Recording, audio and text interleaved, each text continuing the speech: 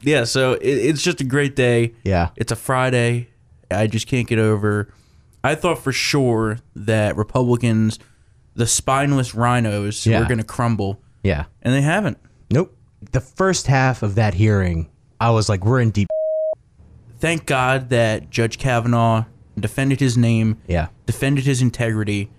It's a great day to be alive. It is. And we are still fired up here. It was and brutal. They just made the Democrats the biggest political mistake maybe in decades, because now the GOP base is way more intensified going into this election than they could have ever hoped to do on their own. Not to mention, this was the issue that got Republicans who were skeptical of Trump to vote for him in 2016. Mm-hmm. They voted for him because of judges, and they see this.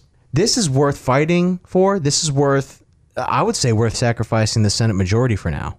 That's what I said before this, is that if we get this through and we lose the Senate, it will all have been worth it no matter what. Yeah. But I could tell you something, we're not going to lose the Senate because people are fired up about this. Yeah. And these red state Democrats that don't vote for Kavanaugh, which now sounds like it's going to be Donnelly, Heitkamp, McCaskill, Tester. Listen, everything is great for us right now. We finally won. And if this is what it takes to win, then okay. We're getting every conservative thing that could have ever even dreamt of. We got tax cuts. We're gutting regulations. The EPA is no longer on the throats of rural Americans in coal country. Yep. We're getting judges on the courts, not just the Supreme Court, but the lower court has been underreported. Yes. It has been like Bigly. Hyperspace. We've transformed several circuits. Yeah. Well, I don't know if you saw that Politico piece, or was it Politico? Yeah. Trump is transforming the courts. Well, that's his job. Yeah. Thanks to them for lowering the number needed. Thanks, Harry Reid. We need to send Harry Reid a gift basket. We should. We should send him an edible arrangement. Edible arrangement with... Maybe it'll help his eye. Yeah, exactly. It's a great day.